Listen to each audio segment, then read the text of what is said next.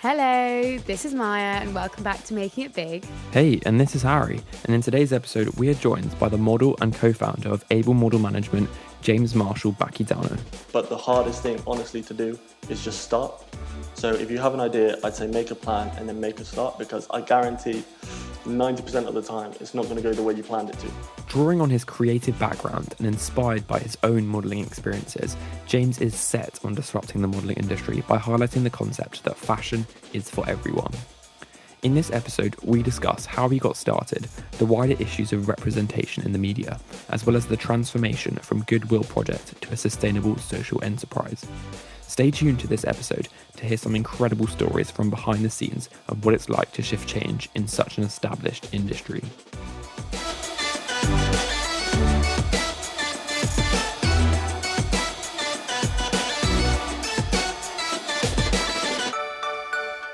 Okay, so hi James, how are you doing today?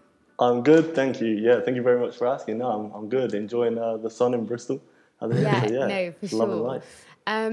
Okay, so tell us a bit about yourself then. And so essentially, who are you and what do you do? My name's James. I'm 24, and to be fair, I like to say that I've just graduated, but I actually graduated a couple of years ago.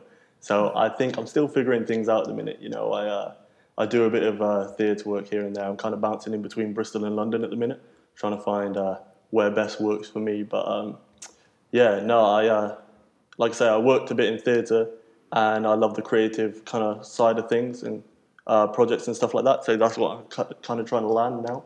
It's just, anything creative, that's all for me. So yeah, I'm just seeing everything that's out there, you know, now that I've actually finished uni and I'm accepting that. So that's... So what did you study at uni and where did you go? So I studied in London and I studied drama just because the dream since being a little kid was to be an actor. But then kind of growing up, I kind of realised how hard that was. There's not really as much stuff out there as you might think. But I went into that and then I kind of did a bit of photography on the side and modelling as well. But yeah, my main degree was focused around drama, but it kind of fell under one umbrella. Nice. Yeah, and just so, all things creative. Exactly. Again, like I said, all things creative. so tell us a bit about the Able Model Management then, that you're essentially, it's your company or a side project. What is it about that you're doing? So yeah, while I was at uni, I kind of, like I said, I got into a bit of modelling and things like that, and I really liked it. So I started Able Model Management, which is my own thing, and it's a modelling agency. It started off as a small project, but it's slowly turning into a modelling agency for people with disabilities and, you know, kind of diverse demographics, because I started looking at representation as a whole and realising there wasn't really a lot out there, or as much that you might think. I started looking at that and decided to kind of work on my own little project. And so, I kind of got together with a couple of people and started Able Model Management. And now we kind of collaborate with clothing companies and sustainable fashion companies and things like that, just to kind of spread and see more representation, like in mainstream media. And that's kind of what we're working on now. And like I say, we specialize with, you know, the disabled community and pushing that kind of forward.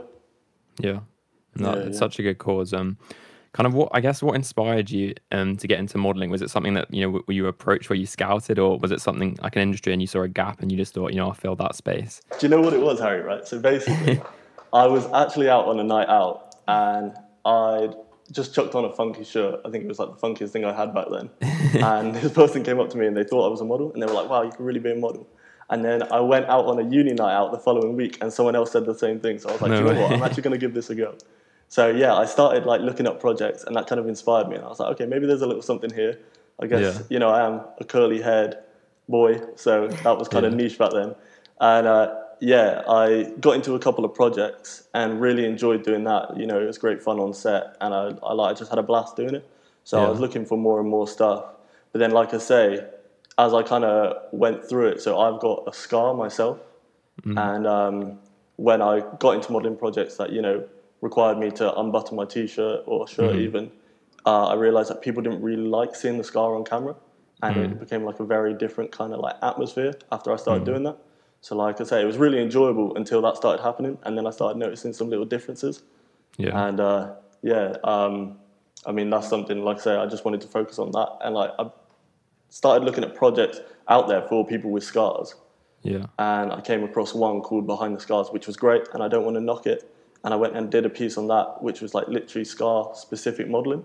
And I loved it, but at the same time I wondered, like, why is it necessary to do a scar specific project, to do modeling, you know, just because I've got this kind of like mark and things like that.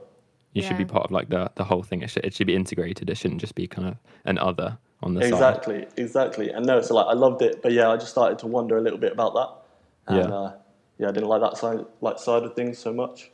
Yeah. I mean, like, talk about putting yourself out there, because me and Mara have spoken to a couple of people, like Casa in the last episode, this idea of building a personal brand. But even that, you know, you still choose what you want to put out there. But if you're literally kind of revealing all, you know, you literally are quite physically putting yourself out there, and that must be quite vulnerable, quite personal. And to kind of then reflect on that and think, you know, there's a real space here to make change. I think that's just really inspirational, and like it's a really good kind of justification to start a business or like go into an industry, I think. In terms of, I guess, like your team and stuff, like, do you work as part of a team, and who's in that team? And have you always been part of a team? Yeah, so, well, I haven't always been part of a team. When I first kind of came up with this idea of starting Able Model Management and looking at disabilities and representation and things like that, it was just something that was very personal to me. Because like you said, I was putting myself out there, and it was a vulnerable situation. And like what kind of affects that is when, like I say, people started turning off the cameras and stuff like that, because then and that's when you start seeing the differences. So I started the whole thing on my own when I just started looking at representation. But then while I was at uni, I met people with, you know, kind of similar interests in fashion. I met people who had backgrounds, like similar backgrounds to me in terms of like modeling and things like that, and just had like a lot of drive in that industry. So I kind of like spoke to them and told them what I was thinking of doing and how I was planning on doing it. And yeah, I started working with like two of my best friends, Ryan and Joel. So they're like the co-founders of AMM, essentially. And after like a couple months is when they kind of joined the team. And again, they studied drama with me. So we're quite creative and loud, which I think kind of works on set. It definitely works on set, and we have loads of good ideas. But yeah, I couldn't ask for better people to work with, just because it's fun. It's fun, and you know, working with friends is great. It can be difficult, but it's just great because, you know, especially when they have like similar interests and like a similar drive to you. Yeah, it's just kind of great to it's really be a part of that team. It's really nice how, I guess, whilst you were at uni, you kind of took that initiative to, although it was a personal experience for you, you used your resources in uni. You know, you found people who maybe had a similar interest, and then you were able to essentially create an awesome company. And I think that's amazing. What kind of other steps did you have to take at uni? Because I think a lot of our listeners are students or are studying somewhere, and I always think there's that reluctance to start anything because, okay, you've got your degree, like, are you going to be wasting time on that? Like, what were the things you guys did, or did you just like integrate it within your work, and how did that work? So a lot of my degree was like performance based, obviously, you know, doing drama and things like that. And so it came to like, when it came to doing my own piece or like bits on stage, I was always interested in like representation on stage or representation in like limelight. So I was lucky enough to be able to integrate some stuff, like some of, you know, my work into that. Like I had a bit of knowledge on disabilities, and I had a bit of like background and experience and like research that I'd done in the past due to this degree. But at the same time, like for people, you know, who are doing degrees and they're worried about wasting a bit of time and things like that, I think it's that you feel so much pressure when you're doing a degree to go off into a career that is kind of like something to do with your degree. Whereas like, you know, I'm still in a creative outlet, but personally, like all three of us took a step away from actually acting. And, you know, now we're not in front of the cameras, we're behind the cameras, and we're like just managing that side of things. So like, I think that was just an interesting step because, you know, as much as you want to be in front of the camera and be like the main point of view and stuff, is sometimes it's nice to just, I guess, take that step back and do it for someone else. You know what I mean? Yeah, become like the kind of the controller, I guess, the director. Exactly, and you know, we've all written our own plays and things like that. So like, in a way, it's kind of similar to that because we can choose what we're shooting, we can choose who we're working with, we can choose the themes of the shoot. So it's almost like creating a piece like that. So yeah, I mean, like my degree experience does help, but at the same time, it is a different field. Yeah, and that doesn't. I guess it's like it's the passion to be like, I guess, put yourself out there and be creative and tell a story a bit, like whether you do that through like acting and drama, or you do it through like a moving photograph, or like a model, Exactly, yeah. you can still achieve something quite impressive. And like we are telling like all our model stories as well. Exactly. So it's almost And even like more that. so, it's less black and white than perhaps like the traditional industry, because there's even more of a story to tell, and it's Yeah, often exactly. not told. Yeah, fully. And don't you have quite a nice story about how kind of you met your team and you first got to work, wasn't it, in Bristol actually? Yeah, so well, obviously I met them in London, but then when we started like piecing this bit together and like Yeah. everything that we were doing, we met in a cafe in Bristol called Little Victories, Yeah. and like it was just like a strong point for me, because I think it's really daunting when you have this idea of, you know, something you want to do and where you want it to get to. It can be really overwhelming when you see like that big picture, but then, you know, it's like the irony of being in Little Victories and kind of having our first meeting there and being like, okay, yeah, this is where we want to get to, but we want to take it one step at a time, and we've got to focus on the little wins. And then, so yeah, like our team motto is like, you know, focus on the little victories and stuff. Yeah. And so I think that, yeah, is incredibly important to us. Just That's like having that first yeah. meeting there and, Yeah. yeah, just focusing on those little baby steps. It's Yeah. amazing, because also for anyone listening in Bristol, definitely go there. It's such a good cafe. The banana bread, it's amazing. That banana bread is amazing. It's Yeah. so good.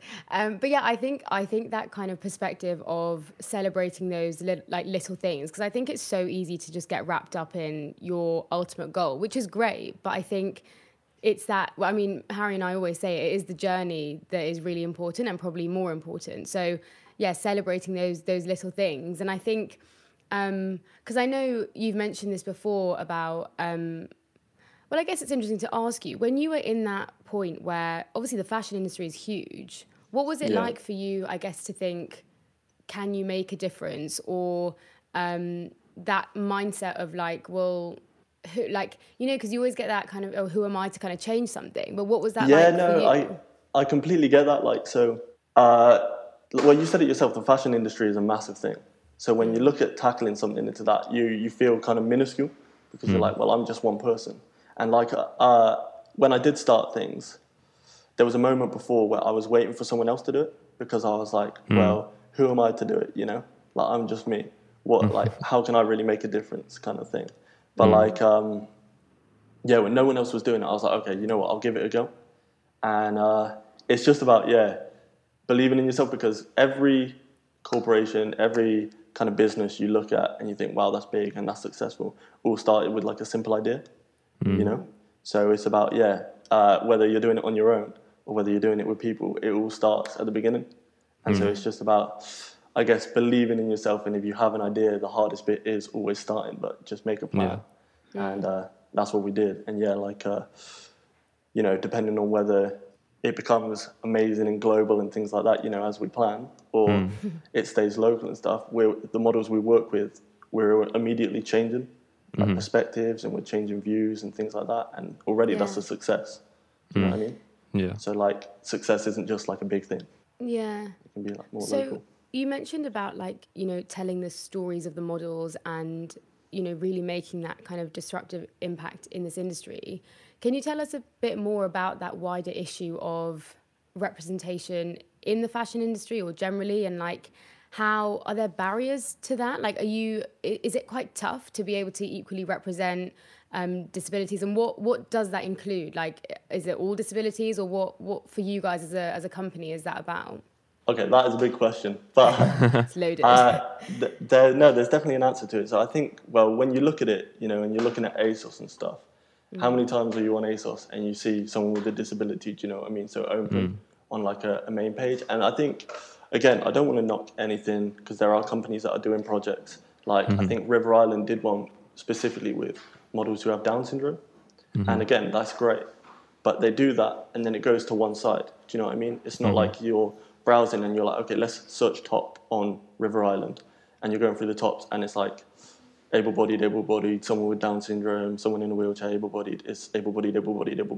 And the Down syndrome section is to a side. So I think that's where the issue lies. It's like, yeah, it's great and it's there, but it seems like, I hate saying it, but it seems like a publicity kind of stunt. Or like a You see what quota kind of thing. Exactly, and it's like my story and like having to do the Scar-specific shoot. It was great to be a part of, but it's its own separate thing. You know what I mean? and it has to be around a topic on disability for you to get involved in and stuff. So I think that is an issue, because there isn't then a lot of equality, and there isn't a lot of opportunities, and that's when people can start to feel invisible, because, I've worked with people who have forms of dwarfism, and they'll go to a shop, and the only really section that they can shop in is the kids section, where it's got cartoon dinosaurs, but their mates are getting, like really nice jackets or tops and things like that, and they're limited to what they can buy. So I think there's a moment where people can just feel invisible because everything's so separated. And sorry, Maya, I forgot the rest of your question. I was so focused on that first bit. No, I mean, amazing answer. I do have a follow-up question to that, but I'll stick to the first. But I guess for you guys as a company, do you represent anyone and everyone with a disability, or what does that mean for you guys? I think when it comes to like disabilities, obviously you have the more visible ones and the invisible ones, and each of them, you've got to focus on different types of representation, because each one has its own boundaries. So, for example, if you have a visible disability, it's harder for people to look past it and look at the person that's living with it, rather than everyone immediately focuses on the disability, Whereas someone with a more invisible disability, everyone just kind of expects them to be, able-bodied, and so each one faces different challenges. So we work with everyone. We work with visible and non-visible, just because I think, like I say, we just need to get representation out there in all kind of field and all kind of scopes and stuff.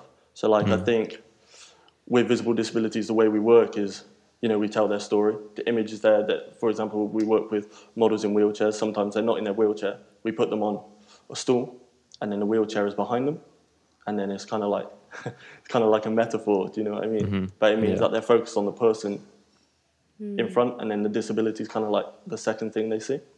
So that's like how we tackle that. And then in terms of like invisible disabilities, when we tell their story, it's very explicitly said in like their blog section, or the section where we write about them, what their disability is, what the symptoms are, and things like that. So, you can see what the struggles are. And again, it's just about accepting that everyone is a human, everyone is able, everyone, can do things, but it's our own, I guess, perspective on them that causes these limitations. So that's kind of what we're challenging. 100%. I think, even you've said about this kind of invisible, I think it's so much more widespread than you'd ever consider if you start to consider people that have these kind of invisible disabilities. And it might not even be they might not even consider it a disability, but I'm sure when you were first scouted, the person that scouted you wasn't thinking any more than there's a good looking lad who's got he meets these criteria, but you're so much more than that. And I think it's really important that we tell the whole story and tell the whole of you. 100%. And I agree with that. I still face it now. Obviously I've got the heart condition. But when I park in a blue badge, because sometimes I get out of breath, I'm always stared at, you know what I mean? And people don't believe it, and they think I'm kind of cheating the system. So it's definitely out there. It's kind of do you think that's this is quite a heavy question, but is it a society thing? Is it people who could make this change, or do you think it's more to do with the media and it's so ingrained in the industries that now is there no hope of changing it? Where do you think that comes from, and where change can happen? Is it from us guys, so from bottom up, or do you think it has to be? I think it's a combination of the two. That is a big question, and I don't think there's ever no chance of changing things. I don't think it's ever oh my god, it's too late. Let's just end it there. I think you have influencers and things like that, and when you see an influencer a YouTuber you follow buy something, you're immediately interested in things. So it helps when it comes from the top down, and but I think it often takes bottom, the people who are kind of living with that up, so that they kind of have to start something, and then it's nice if the kind of bottoms and tops, for lack of a better word, kind of help each other out. Do you know? The middle. Yeah. Everyone meets in the middle. Let's say that everyone meets in the middle, and it kind of helps each other. So I think the change can happen, but it's just going to come from everyone. Yeah. No, it's an interesting point, because I think often kind of the media and society is almost seen as two separate things, sometimes enemies, but actually in reality, it's sort of just a spectrum. They feed into each other. What society kind of believes is acceptable is what the media is going to pay into, because otherwise they'll consider it not to be profitable, it won't sell because that's not what people want. And But that's then it the works issue. backwards, doesn't it? Because if more media is putting out is then the narrative, the society is never going to change. So it does just kind of reverse round. And I think at one point someone's got to decide, I'm going to be the bigger person, or I'm going to be the bigger brand, bigger business, and put yourself out there. And that's clearly what you're doing. And I think it's really powerful. Yeah. Exactly. And I think like when you kind of get involved in it, like when I got involved, I felt very alone. I had myself and my team, and I was like, okay, where do I start? I was very new to the whole thing. But once you kind of like get into it and you start like, for example, with inclusion, everyone wants to do it. Companies are out there actively wanting to change things, but no one knows where to start because no one's doing it. Do you know what I mean? So it's a tricky one because no one's starting, so no one's doing it, so no one knows where to go, and it's just a constant circle. Yeah, and exactly. then like the irony is, you said at the start, you weren't sure, you kind of waiting for someone else to start, someone else would be more qualified, and you kind of get that imposter syndrome. But actually, you're probably the most qualified because it's not the people that are up in white suits, 40-year-old white men that are corporate at the top. They don't know what the hell's going on. It needs to be someone that understands it and can empathize. And because you can physically empathize, you're so much more qualified. So I guess it is just for our listeners as well to realize that you are so much more qualified just by being in a situation that you're in. Completely. No, agreed. And like it's definitely shown, when I do my days on set and things like that, I think people often think, okay, it's going to be, I don't know, like you say, a 40-year-old man or woman who's had years in the industry, and things like that. But like, and often they're surprised and the parents are surprised, but not in a bad way. Yeah. It just goes to show that like, okay, well, someone's doing something about it. It means anyone can do anything about it, And it does feel great. Like I do love having that kind of like, like I say, I did think I wasn't qualified, but then like, just flipping it around and changing perspectives as a whole. Yeah. And I've convinced myself. Yeah. Something I heard actually, I read it today, and it makes me laugh because they were talking about when you think you're kind of like too small to make a difference, or you think like, the cause is way bigger. The author was saying, just think about how much impact a mosquito makes. And it was really interesting because it's like they are so small, but oh my God, do they cause like so many issues for us. And I loved it because it's that perspective, like you said, like we can feel quite, underqualified or inexperienced, but ultimately, if you can do it and you have the ability to, and you've got some sort of like drive or experience, do it. Like be that mosquito. Be the mosquito, but a positive mosquito. Yeah, don't bite. Don't be causing issues. Cause good stuff. And like, again, like I say, it's just something that you kind of learn to do, and like you learn where to go. Like I did a shoot in Bristol last week, and I met with the Patagonia Bristol team. I just went into the store and I started telling them about what I do, because I've been on their website and they share a similar kind of message to us, and they're all about sustainable, and like they want to do right by the people who live on the world and for the world itself. And so when we started talking, it was just like immediate interest, and now they're big supporters. And things like that. So again, it's something that I started and I was like, oh well, I don't know if it will go anywhere, to now like other companies supporting what I do, wanting to be involved. Yeah. Like, And do you find there is kind of a lot of support now that you are kind of breaching those barriers? Yeah, 100%. And like I think the world is definitely evolving. Yeah. And so like it is becoming more inclusive. So it's definitely the right time to start doing these things. And I think people are, like I say, they're very supportive. Just no one knew where to start or no one knew where to go to do these kind of things. So, but in terms of, because I always find this quite interesting, you've obviously started this as a project for society, like a goodwill project, essentially. Are you thinking about becoming like a company? Like, how does that work? Because like, there's the word social enterprise is also like, put around a bit, but like, what does that even mean? What are your plans for the company, and what are you doing to take those steps? So, like it started out as goodwill, and it will always be goodwill in the sense that like we have a meeting with the Prince's Trust Foundation, right? And they're going to be giving us a week's kind of mentoring class, and they're going to take us through all the options. They're going to give us contacts and things like that. Like we've already come a far way, but they're just going to help us further.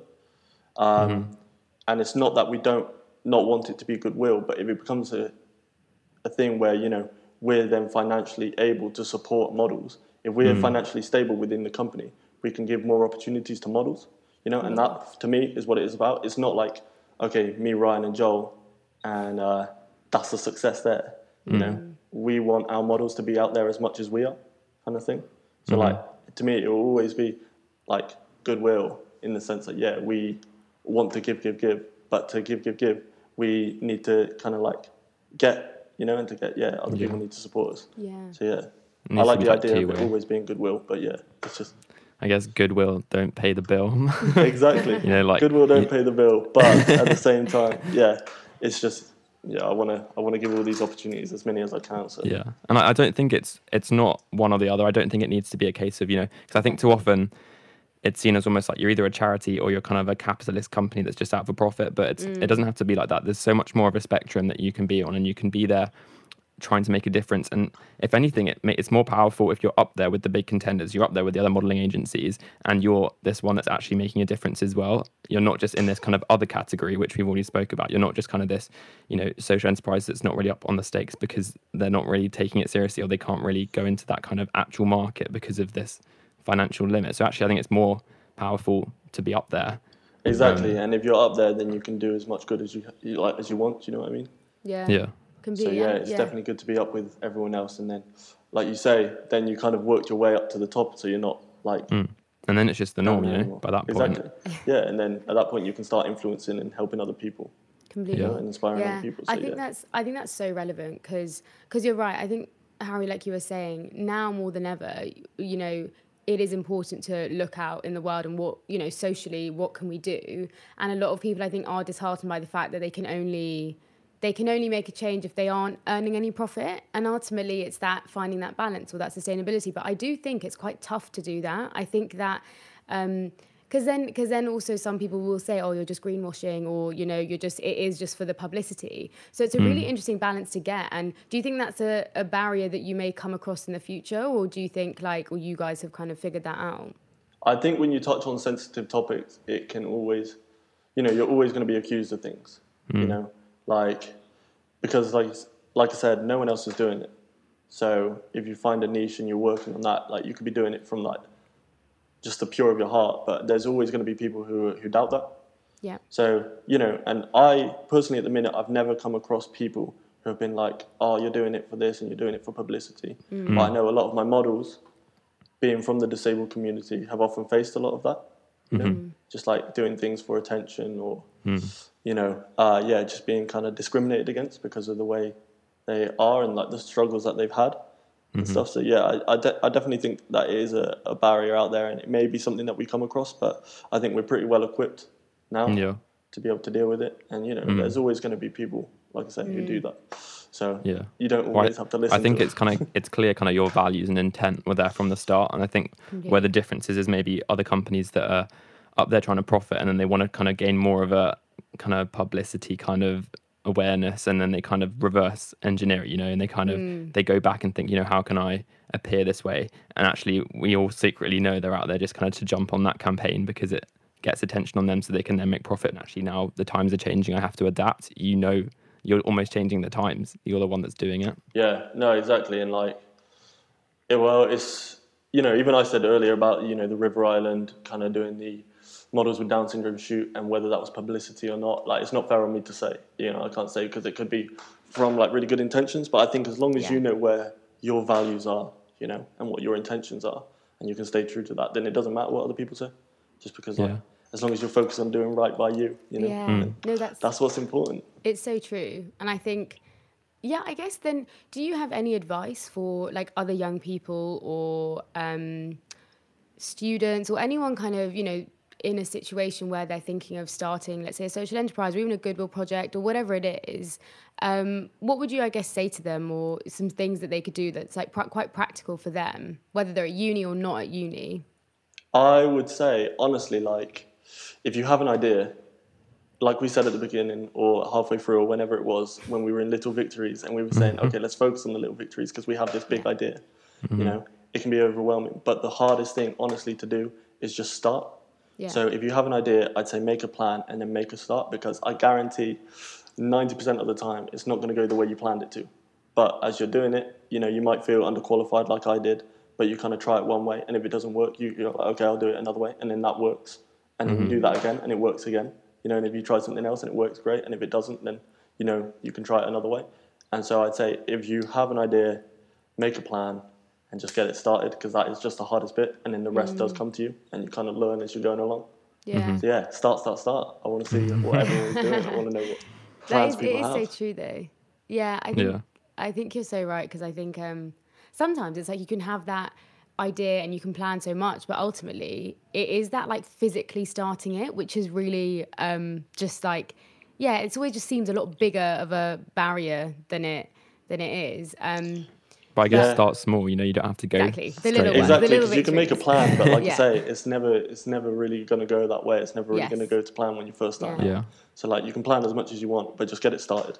Yeah. And once you get it started, It's then true. it will all come together. Maybe You know what I mean? maybe everyone just needs to go to Little Victories, get that banana bread, and then they're gonna all have all these ideas and like, you know. That's what it is. It's the banana literally. bread that inspired me. Yeah, I do. Forget everything There's else I've one said. one quick thing that I just thought of is why did you name it Able Body Management?